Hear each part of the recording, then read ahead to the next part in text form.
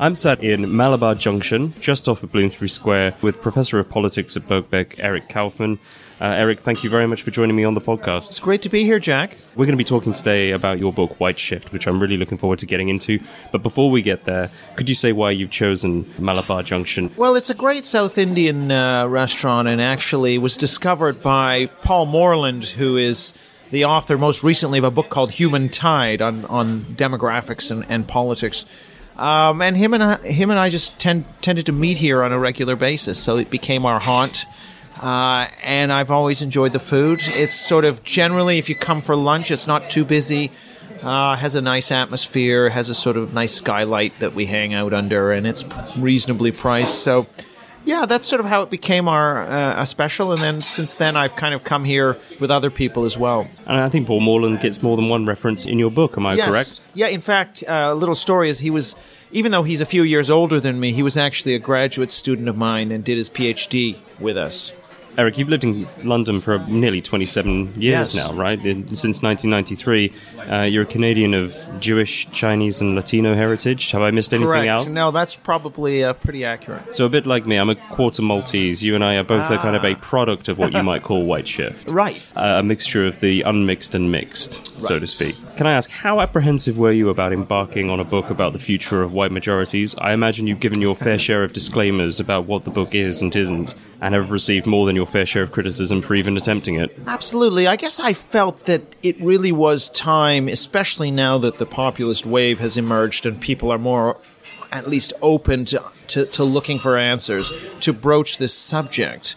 And, of course, it will awaken kind of cringe connotations in a lot of people, and I'm not sure that that's helpful in the current moment and going forward as well, because I think this will be an issue that defines the culture and politics of the next 50 years, next even 100 years. And so I think it's very important that we are able to have an honest conversation. I know publishers often insist on one-word titles, but I wanted to ask how you came up with the term white shift in particular. It's an interesting term. Yeah, I mean, exactly. So there is a vogue for one-word titles, and white shift, okay, I knew there's something called redshift in physics, and so I just thought, well, let's explore this term white shift, and it's kind of handy when you can Google it, and the only thing that'll largely come up is that. You'll also get certain kinds of dresses that will show up as well. But it has sort of two connotations. One is this idea of white majority decline, which is going to be, I think, the big story of our century in the West. But then the next century is going to be the rise of these mixed race majorities through intermarriage, which will, I'm arguing, take on the collective memory traditions, myths of ancestry of the existing white majorities. And that's kind of the white shift 2.0, if you like. The white shift 1.0 is what we're talking about in the news, which is the effect of demographic shifts on populism and polarization in the West. And we'll get onto that as well. Yeah. There's a long historical narrative woven throughout the book around attitudes towards migration in the West. And then there's also the attempt to unpack the politics of white shift by drawing attention to what psychologists tell us about the way people construct values around identity and belonging, place and culture and so on. So let's start with that timeline. We go back maybe 4 centuries where the general world population stays pretty flat. And then we get to the Industrial Revolution, after which birth rates across Europe go up significantly. So Europe's growing at an unprecedented rate, but it's happening at a time when a significant proportion of the population is dying by the time it reaches childbearing age. So when birth rates in countries like Denmark start to fall in the mid-20th century, developing countries such as Guatemala are starting to catch up, only this time with the benefit of modern medicine. So by the 1990s, its population has reached 5 times that of Denmark. That, in a nutshell, is why Western population's share of the global population starts to fall rapidly after 1950. And here is where I hand it to you to explain how this frames the various themes of the book. Well, yeah, because the wider context to this is the global demographic transition, which the West went through this transition earlier, followed by East Asia, but if you look at the globe, 97%, I don't know if that number is still exactly correct, it's not going to be lower. Pretty well all of the world's population growth is happening in the global south, the tropical belt. And so that is the source of immigration to the developed world, now and in the future. And so what you have is the demographics of the world are very much such that you have an aging global north and you've got a youthful and growing global south. Africa population projections are 4 billion by the end of the century. And so clearly we're going to be seeing this dynamic continuing in our century. Now, that on its own isn't enough to explain demographic shifts within countries, because East Asia has Japan, Korea, Singapore, Taiwan have been in the same globe. You also need the ideological shifts that we've seen in the West towards cultural liberalism and cosmopolitanism. What I term left modernism, that is what opens the gates, if you like, of countries like the United States, Australia, Canada in the mid-1960s to this demographic revolution that's occurring. And it's the combination then of the demography plus the ideology that leads to the demographic changes. All right, so you mentioned a very interesting piece of legislation called the Hart-Celler Act, a global immigration regime introduced in 1965, which seems to have quite a huge impact on attitudes towards immigration in America throughout the remainder of the 20th century. Could you explain what that piece of legislation does effectively? And then maybe we can go back to talk about the beginnings of what we might call the kind of ethnic core of the American settlers. It's important to note that the U.S. enacted quite restrictive immigration legislation in 1924, which largely reduced the number of immigrants coming in and also increased the share coming from Northern and Western Europe. 1965, they switched to a colorblind system which didn't have national preference. When they switched, what's interesting, though, is it wasn't a plot or a plan to remake the American population. They actually believed that nothing would really change, but they just wanted to have the nice principle of not being nationally selective. What, however, does occur is that after 1965, in fact, you do get non-European immigrations rising dramatically, and that then powers this quite substantial shift in the composition of the American population from about 80 or 85% non-Hispanic white in 1960 to roughly 60% today. So that is on the back of these post-1965 changes. And something very similar occurs in Canada and in Australasia at the same time. Okay, and what happens there? Well, you have an end to something like a white Australia policy. In Australia or in Canada, the preference was generally for British or Northern European sources of immigration, and then it's only in the 60s that this starts to be dismantled. So it's the 60s moving into the early 70s is when you see a dismantling of these policies in a lot of countries. And to some extent in Europe, you're getting migration from North Africa, from Turkey, and so on as well. Britain is a little bit of an outlier because it had a significant migration from the Indian subcontinent and the West Indies, which actually led it to enact quite restrictive legislation. Yes. So, whereas the rest, if you take North America, Australasia, they were moving in a liberal direction. Britain actually moved in a somewhat restrictive direction, so it has a slightly different trajectory to North America. Well, the history of immigration in America is really interesting. You describe the evolution of that ethnic core, that kind of WASP settler demographic, which has this vision of being able to assimilate others quite easily until around the 20th century. And that's where a divide opens up between a nationalist and a globalist sentiment. And that is where the modern conflict of conservative ethno-nationalism and liberal progressive pluralism starts to take root in America. Yeah, that's really an important backstory, because in America, there were a lot of pronouncements about the U.S. as the asylum of nations and people fleeing tyranny come to the United States. That even goes back to the Puritans. But at the same time, there was always an understanding that the ethnic core was bounded by, obviously, race. African Americans were not part of it. American Indians were depending on how admixed they were, also not part of it. And so you had these exclusions racially, but also religiously. That the U.S. at the time of independence was 98% Protestant. I mean, the free population. So it's an overwhelmingly Protestant country, and it was just taken for granted that that's what it was. And so when people say this is a nation of immigrants and it's the universal nation and it's only based on an idea, that's only a half-truth. It always shared space with this idea of more or less a WASP melting pot ethnic core. So people could kind of melt in, but it was basically defined by white Anglo-Protestant.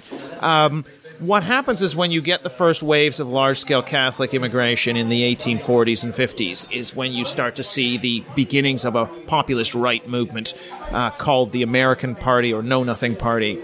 And then again in the 1890s through to the 1920s, you get strong anti-Catholic and, populist right mass movements occurring.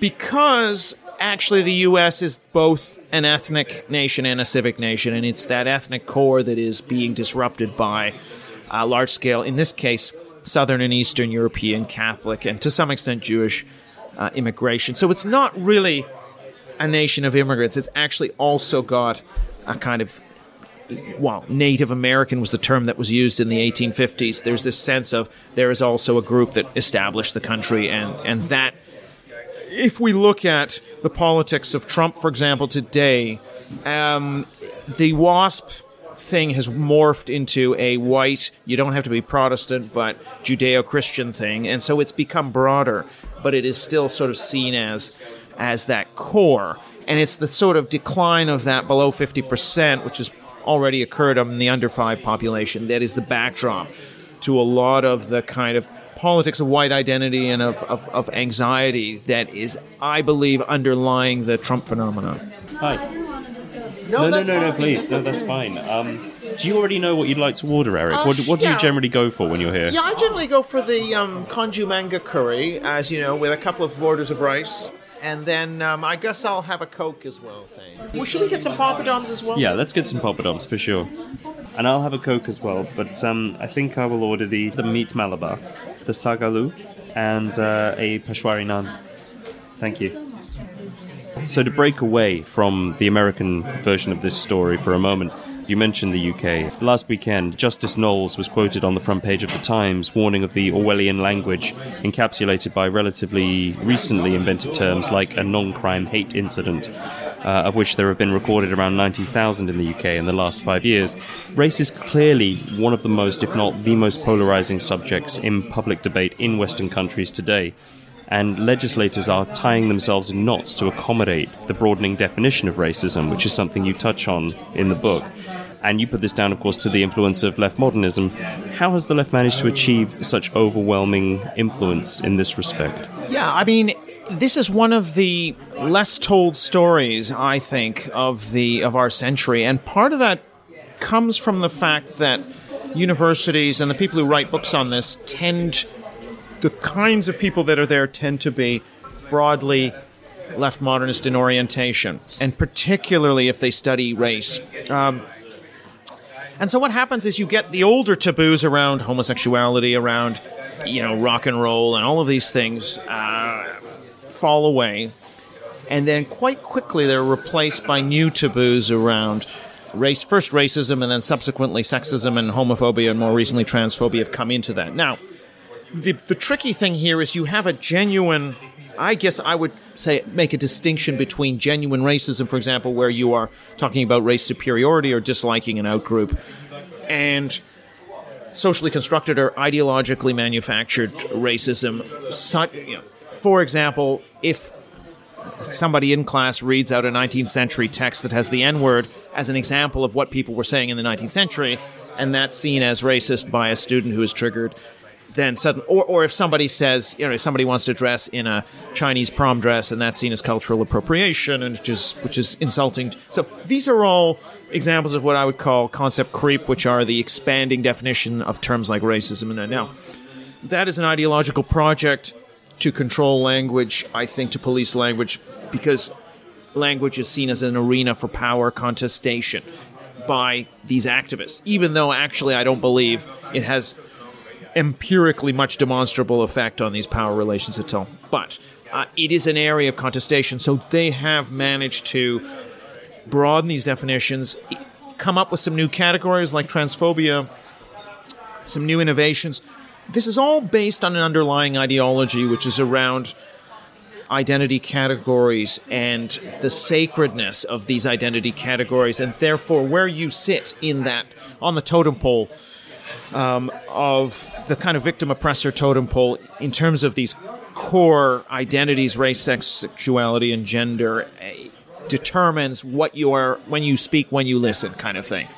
And it's quite interesting. So I think that this is very similar to, say, fundamentalist Protestantism, where you have an underlying ideology, which is the religion, and then you have these upsurges of fundamentalist enthusiasm known as Great Awakenings. So in the U.S. case, the first Great Awakening was 1725-50, the second was 1815-1840.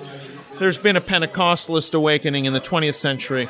Similarly with this ideology, which is not Marxism, it's not economic historical materialism, it's cultural, the cultural left blended with liberal cosmopolitanism. So it's a blend of a liberal idea, which is cosmopolitanism, and a left-wing idea, which is this kind of cultural identity protection and the sense of oppressor-victimhood power relations around these identities. So these two ideas have kind of come together and dominate the progressive left now, and are setting the tone, because they are now dominant, are able to set the tone in cultural institutions and set the mores and taboos of society. So it's a story that takes in the period from the 1960s to the present. You see the progressive institutionalization of these taboos.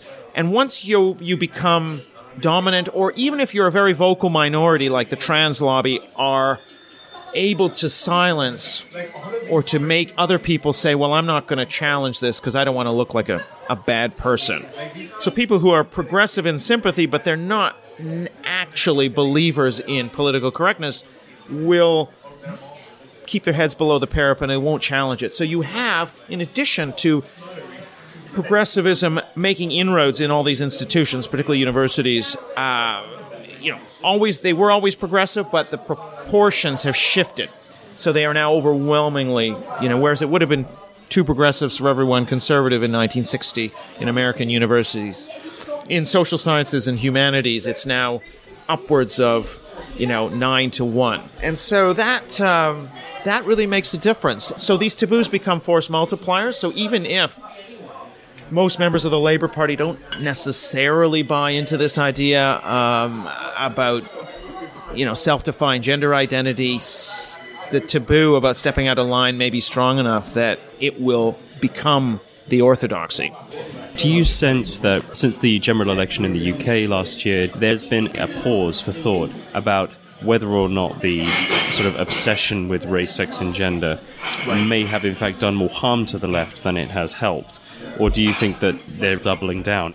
I would say that there's been a doubling down because the issue is that you have a small group that controls the Labour Party momentum who are very culturally progressive. And, I'm defining progressive in their terms now. I don't think it's particularly progressive. But even though they know they've lost badly, I think what they're trying to do is say, well, how can we keep the activists happy and somehow win election? So we'll try and win, absolutely, but we think we can do it without endangering our progressivism.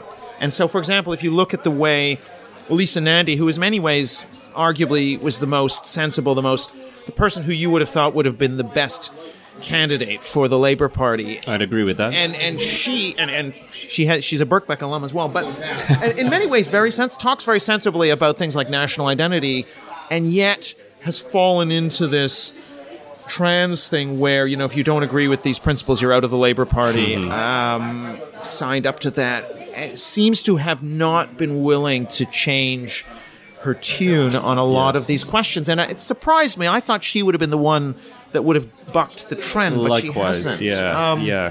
Which is surprising, and in a way, not a good thing for the Labour Party, because the other candidates, I don't think, are particularly likely to be able to win back the kind of voters that they lost in 2019. So, yeah, and you see this in America as well, where the candidate, Elizabeth Warren, of course, some of the things she said, again, on the trans issue, but also, on the issues around white privilege and issues around immigration.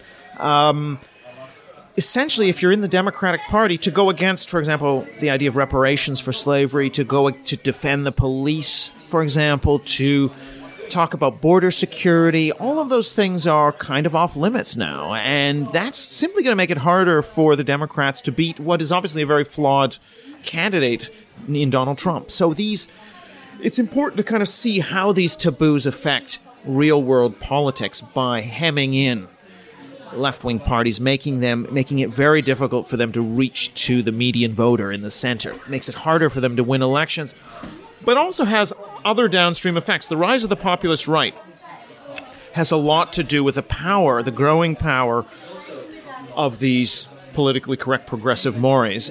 So, for example, if you're in Sweden and Sweden is having large-scale immigration and the mainstream parties don't want to talk about immigration because they don't want to be attacked as racist, then there is a big open market for a new party that is willing to transgress those taboos.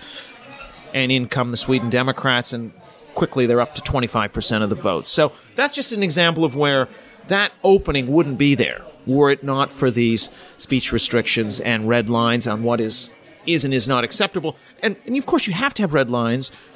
I don't disagree with the concept of red lines, but where those lines are placed is a contest. And I think the progressive left has pushed those lines so narrow on certain issues, anything touching on these sacred values of race, that can be associated with race, gender, and sexuality, that in those areas it's just an open field for anyone who's willing to address those issues. And that's been the populist right.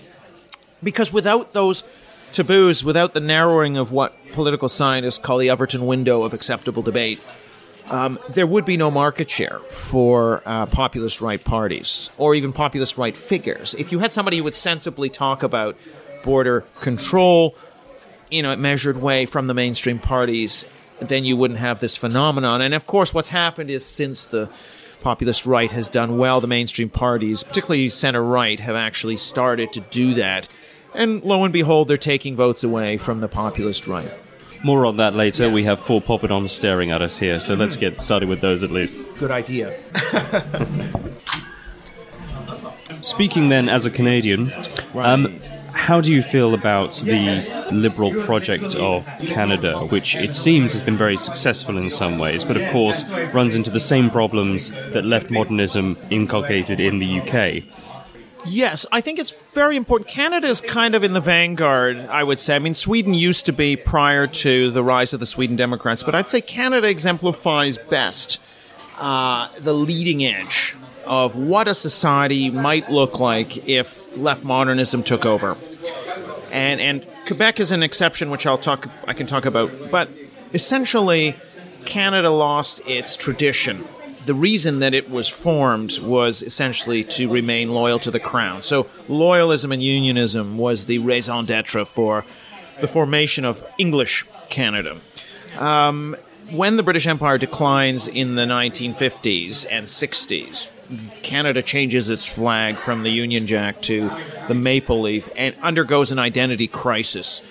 The British loyalist tradition essentially fades away, and there's a vacuum at the center of Canadian identity, which is filled by this new left-wing multicultural identity, which is first instituted under Justin Trudeau's father, Pierre Trudeau, in 1971 with the Canadian Multiculturalism Act, at a time when Canada really was not particularly multicultural, at least not in the sense of being multiracial. So it had a couple of percentage non-European. It did have, a small percentage of non-British and non-French ancestry, yes, but this was still a definite small minority. So it was very much a deliberate creation. And so Canada's in a way the child of the left modernist rise of the 60s, that first great awakening, if you like. Trudeau is simply incarnating the kind of third great awakening of the post-2014 period. And by saying that Canada has no core culture and it's post-national, that kind of rhetoric had already been around for some time in academia, but he's very much bringing it to the fore as the Canadian identity. What's interesting is though, that you now, whereas Canadians, really, as the demographic shifts were coming in, you had some disquiet, but still people bought into multiculturalism, at least the term. What people thought when they heard the term was essentially, well, I don't want to be a racist and be a bad person, so I better be in favor of multiculturalism. I mean, so that is part of why it gained a lot of credence. Now what you're seeing is a growing partisan polarization, almost unprecedented polarization. So if you take conservative voters in Canada, their approval of Justin Trudeau is sort of between 3 and 6% if you take the last year. I mean, it is almost zero. And Liberal voters now, I think their approval was up to 90, but it's certainly above 60. So you're now seeing U.S. levels of polarization in Canada, and that's largely a factor in the last 5 years. You look at immigration attitudes, you've seen a similar massive change just in the last 5-6 years, where the party supporters were maybe 10, 15 points apart in their desire to reduce immigration. That's now around 50 points, as in America. So, again, this polarization is happening as much in Canada as elsewhere. National populism in the West is still regarded as quite a binary anti-immigration stance. You use the term ethno-traditional conservatism to explain better what's really happening. How does this concept improve our perspective on that? Right. Well, the way that people tend to talk about national populism is in terms of using these terms ethnic nationalism versus civic nationalism. So ethnic nationalism is the idea that you must be a member of the ethnic majority to be an equal member of the nation. So that is a very exclusive notion. Clearly, that would imply that an ethnic minority cannot be, let's say, British or American. So that is kind of a very exclusive concept. Civic nationalism is seen as the inclusive form of nationalism, where it's just about loyalty to, let's say, the American creed or British values or the Constitution. Sorry. So it's a kind of political and ideological nationhood. Now, the problem is those terms were developed for a time between the wars or even post-Second World War, when really the issue was not immigration. The issue was borders moving around due to the collapse of empire, due to war and so on, peace settlements. And so really those terms, I don't think, they've tried to retrofit those terms for the era of immigration and multiculturalism and diversity. And I don't think those terms are actually doing a good job of describing what's going on now. Because if you actually poll populist right voters and say, well, do you have to be white to be an immigrant, to be an equal member of the nation, only a very, very small minority will say yes. And even if you ask them, should immigration be zero, only a minority will agree to that. So actually, that's not really the outlook of a lot of these voters. What their outlook is, well, anybody can be an equal member of the nation regardless of ethnic background. I'm talking about most of their voters, not the extremists, of which there definitely are. Sure. But anybody of any race can be a member, equal member of the nation. But we are also not completely uninterested in trying to slow down the decline of the ethnic majority. So the historic ethnic composition of the nation is part of its character. It doesn't define who's a member, but it's part of its character. It's a little bit like if there's an English accent and there's a French accent and an Indian accent and so on. Now, that doesn't mean that somebody with a French accent or an Indian accent cannot be an equal member of the British nation, for example. They are just as equal a member of the nation, but that doesn't mean that an Indian accent or a French accent is a British accent, right?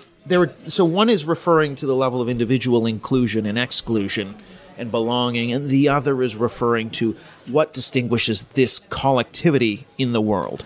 So if we were to take Britain, for example, part of what's distinct about Britain is that a significant chunk of its population are descended from the ethnic majority. But clearly there have been ethnic minorities throughout its history and continue to be. And that is not a criteria. Being a member of the ethnic majority is not a criteria for membership, just like having a British accent is not a criteria for membership. And yet it's so difficult to have this conversation, to explain that, particularly to someone who's a progressive and will immediately, if you talk about any of these ethnic characteristics and conserving or slowing down, that will be immediately labeled ethnic nationalism, but it's not. So a lot of the populist right voters, what they're actually about is slowing this change so that newcomers can be assimilated ethnically, not just integrated into the labor market. Right. And so that's a very important difference. And if you look at the history of, say, the United States after the big wave of immigration in the period 1890 to 1925, it actually took until about 1970 or even the 1980s, so 3 or 4 generations of relatively low immigration in order for those new groups to more or less melt in. And that shade of gray, they always want to, critics will always want to make this about black and white. You're either open or closed.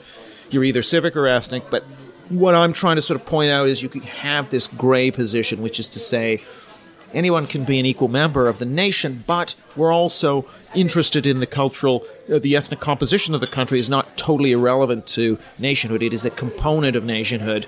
It may not be the what's on the official letterhead and what people are talking about officially, but it's part of what scholars would call everyday nationhood, along with things like landscape and history and accent and all of these things which are not officially enumerated as part of the political project of nationhood, but actually also are important to the character of nationhood. So that's really the battleground, I think. It's not, I think, breaking it into simple ethnic civic binaries is not that useful. And of course the book is filled with examples. I mean, we take a closer look at the data you incorporate from the field of psychology, for example.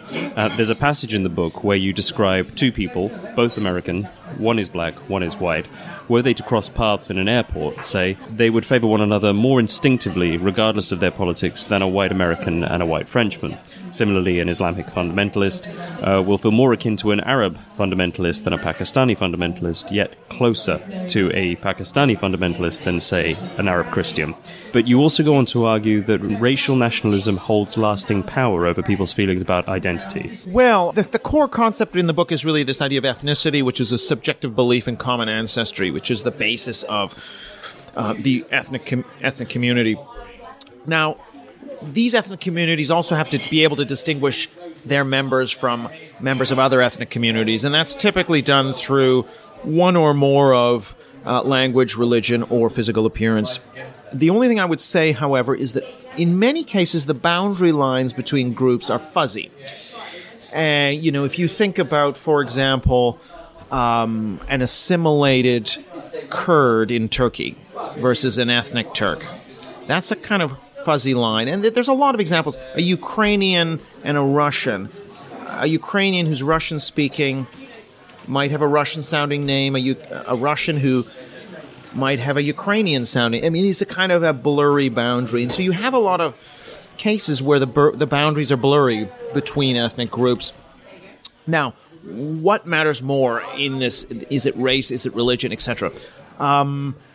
You have situations where religion overrides race, and clearly, if you took a Jew who was black from Ethiopia, a European Jew is going to feel closer to that person than, somebody who is Arab but maybe looks closer to that European Jew. So there clearly the ethnicity as signified by religion is overpowering what might seem on the surface to be a racial resemblance that should put the European Jew closer to the Arab than to the African, but actually that's not how it works. So it just depends which marker signifies the subjective membership in group. Right, okay. That's what's key. And now sometimes it is race. So in the United States South, a black Protestant and a white Protestant, the white Protestant feels closer to the white Jew than to the black Protestant, despite sharing religion with the black Protestant, because that's how ethnicity and what's been given significance socially. Now, the only way out, what I would say is that if everything is absolutely equal socially, that's when race can be the tiebreaker. But most times, history will have bequeathed one or other to be more important. I mean, I remember in Northern Ireland being at a July 12th parade and watching which is for the Protestant community there, and there would be, blacks would sometimes march, black Protestant Orangemen would march in that parade from Africa, would be welcomed in a way that a Catholic from Northern Ireland would be seen very much as the enemy. So it just depends on the situation and what has become salient for marking out ethnic identity. In terms of the way that racial nationalism can be used, then, let's talk a little bit about Trump's position. So much has been written about his personal beliefs about race and culture, but does he have any real position on these things, in your view? I think he may have some inklings, but I think it's very fungible, and I think that, as I say in the book, I mean, until quite recently, he's been very much not open borders, but he's been sort of liberal on immigration. Yes. He was very critical of Pat Buchanan, for example. And, he has this quote, well, Buchanan, he's against the Jews, he's against immigrants, anyone who wants to come in this country, sort of very much taking what now would be seen as a kind of elite Republican National Committee type view on this matter, but really came to this issue quite late. I have been told that he actually did come to a more protectionist position prior to taking office. But I'm not sure he can't really be understood as an ideologue. I think he sort of sensed where the wind was blowing, and I think this is somewhat, quite instrumental in his case. And he's actually flipped and flopped around on some of these questions. I just see in the news now that his chief of staff says that the U.S. desperately needs more immigration, and he's, the Kushner wing of the faction tends to be also relatively pro-legal immigration. So he sort of arbitrates between these competing factions, and I'm not sure his instincts are particularly strong. There's an interesting segment that points to the fact that the political importance of immigration to the problems affecting white populations almost always mirrors the media's coverage of immigration. So you give the example of the US media where during a slow month, say 12 negative articles, there's a 7% increase in the number of people who say that immigration is the most important issue facing the states. A busier month, 60 negative articles on immigration, it increases to 43% who say the same. Could we talk a little bit about this and about how market segmentation, channels, both radio, television and others, pitch themselves to audiences with specific opinions around immigration that have led to this growth in populist sentiment and the inability of people to see each other's point of view? Yes. Okay. So there's some interesting things there. I mean, I'd say the first thing to note is this link between immigration levels, media coverage, and the rising salience. So what happens is it's not as though people switch. If there's higher immigration, the people who were pro-immigration before don't suddenly become anti. Your immigration attitudes, whether you want less or more, are very largely given by deep psychological factors and ideological factors. However, what happens is that with immigration numbers, more media coverage, immigration rises up the agenda of people who already said they wanted less, but maybe the economy or foreign policy was their number one issue. Now it's immigration. And that's what happens. There's a larger share of people who say immigration is the most important issue facing America or Britain. And once that happens, the populist right polls start to go up. So there was a study looked at 9 out of 10 West European countries between 2005 and 2016. And what they found was essentially this relationship where you had wherever immigration numbers went, media coverage went, and then the importance of immigration started to rise, and then the populist right started to rise on the back of that immigration salience measure. So that's the key measure, right? And actually that's gone down in this country since Brexit, and therefore immigration is a lower pitch, and the populist right is going to do less well in that situation. And of course, one of the big questions is, in this country, well, what's going to happen post-Brexit? If this issue comes back, you would expect a populist right new party to emerge. So that's the kind of broad macro relationship. But, of course, you've also had media fragmentation, as you mentioned. The U.S. case is interesting. Fox News, for example, was quite pro-immigration, or at least wasn't raising the issue of immigration anywhere near it did after 2015.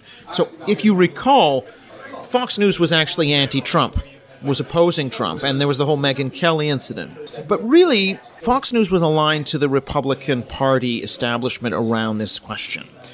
Yes, it would talk about illegal immigration, but it didn't really want to talk that much about the general issue of illegal numbers, and certainly didn't want to make this a central pivot of their politics, compared to, say, religion or neoconservative democracy promotion or low tax. Post-2015, with Trump in, suddenly there's a pivot. Suddenly, people like Tucker Carlson, who actually wasn't especially hawkish on immigration, is suddenly now talking about it, and Fox News is talking about it. So that shows you, and this is, so what's happened is Trumpism alters also the media landscape, which, of course, in the U.S. was already partisan polarized to a great degree. But it's just that the messaging shifts to become more the kinds of populist issues Trump was talking about. That is, stressing more questions such as political correctness and immigration, and less on religion, less on democracy promotion and economics. So it's not, I mean, the media polarization has kind of been ongoing. It has existed for a longer period of time. I don't think that's necessarily been sparked by populism. Of course, it reinforces polarization in the electorate. But what's interesting here in Britain is actually both the left and the right-wing papers and press were talking about immigration more as the numbers rose. So it's not just the right-wing press. Another rather surprising find in the book, conservative radio listeners in the US generally don't show signs of being swayed one way or another on the issue of immigration, but that liberal listeners form a much stronger view. There are other examples you give about how liberals generally tend towards more binary positions, particularly when judging others based on their voting decisions. What do you make of this? Yeah, so because the US has been polarizing, and why has it been polarized? It's important to have a bit of a backstory in the sense that it used to be the case that most voters in America would describe themselves as conservatives and also as Democrats. The link between ideology and party support really wasn't there in 1980, but by the time we fast forward to the 2010s, there's a 90% correlation now between the ideology of a state and the partisanship of a state, which and that correlation just wasn't there. So gradually ideology and partisanship have come together. And so you've now started to get what's sort of an emotional, negative view of the other party. And also with that comes a lot of distortions, and that's on both sides. So, the average Republican thinks something like, I think it was 30% of Democrats are LGBT. So, clearly there are some distortions there, and then the Democrats see the average Republican as earning $200,000 a year or something. So you have these distortions. One thing they found, however, is that when it comes to not wanting your child to marry somebody of the other party, there are strong feelings on both sides. So it's not skewed, but it is skewed when you get to the higher education levels. Right. Because one of the problems on the Democrat side amongst the white liberals is that white liberals who are well educated, of high education, have a very, very monopartisan, if you like. So all of their friends would have the same views.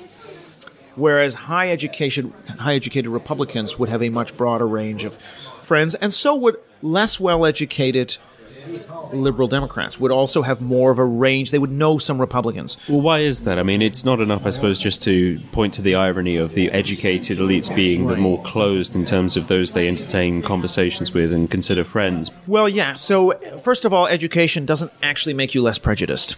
So, higher education is correlated with lower ethnic and racial prejudice and higher ideological and political prejudice.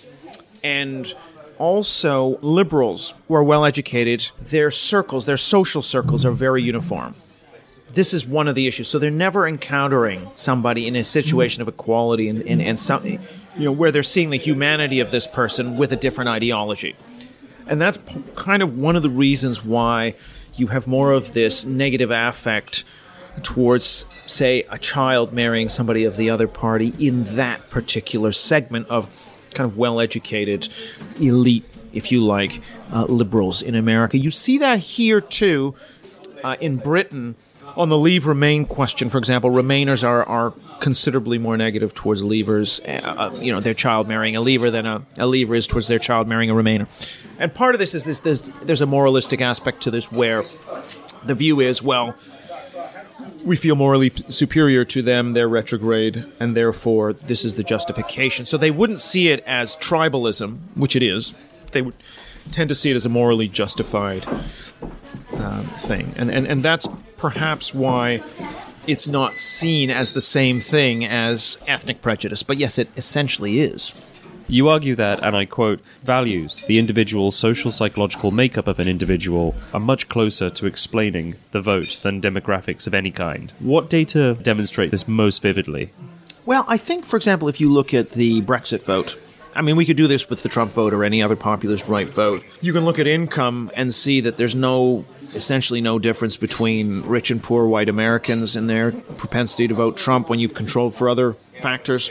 You can look at the Brexit vote and see that there is a difference, but it's not a great difference between rich and poor in terms of voting Leave. Yes, poor people are more likely to vote Leave than rich, but it's not that big. Whereas education level, having only left school at age 16 without qualifications versus having a degree, that is a much more consistent predictor than income or class or whether you lost a job. Anything material doesn't seem to matter very much.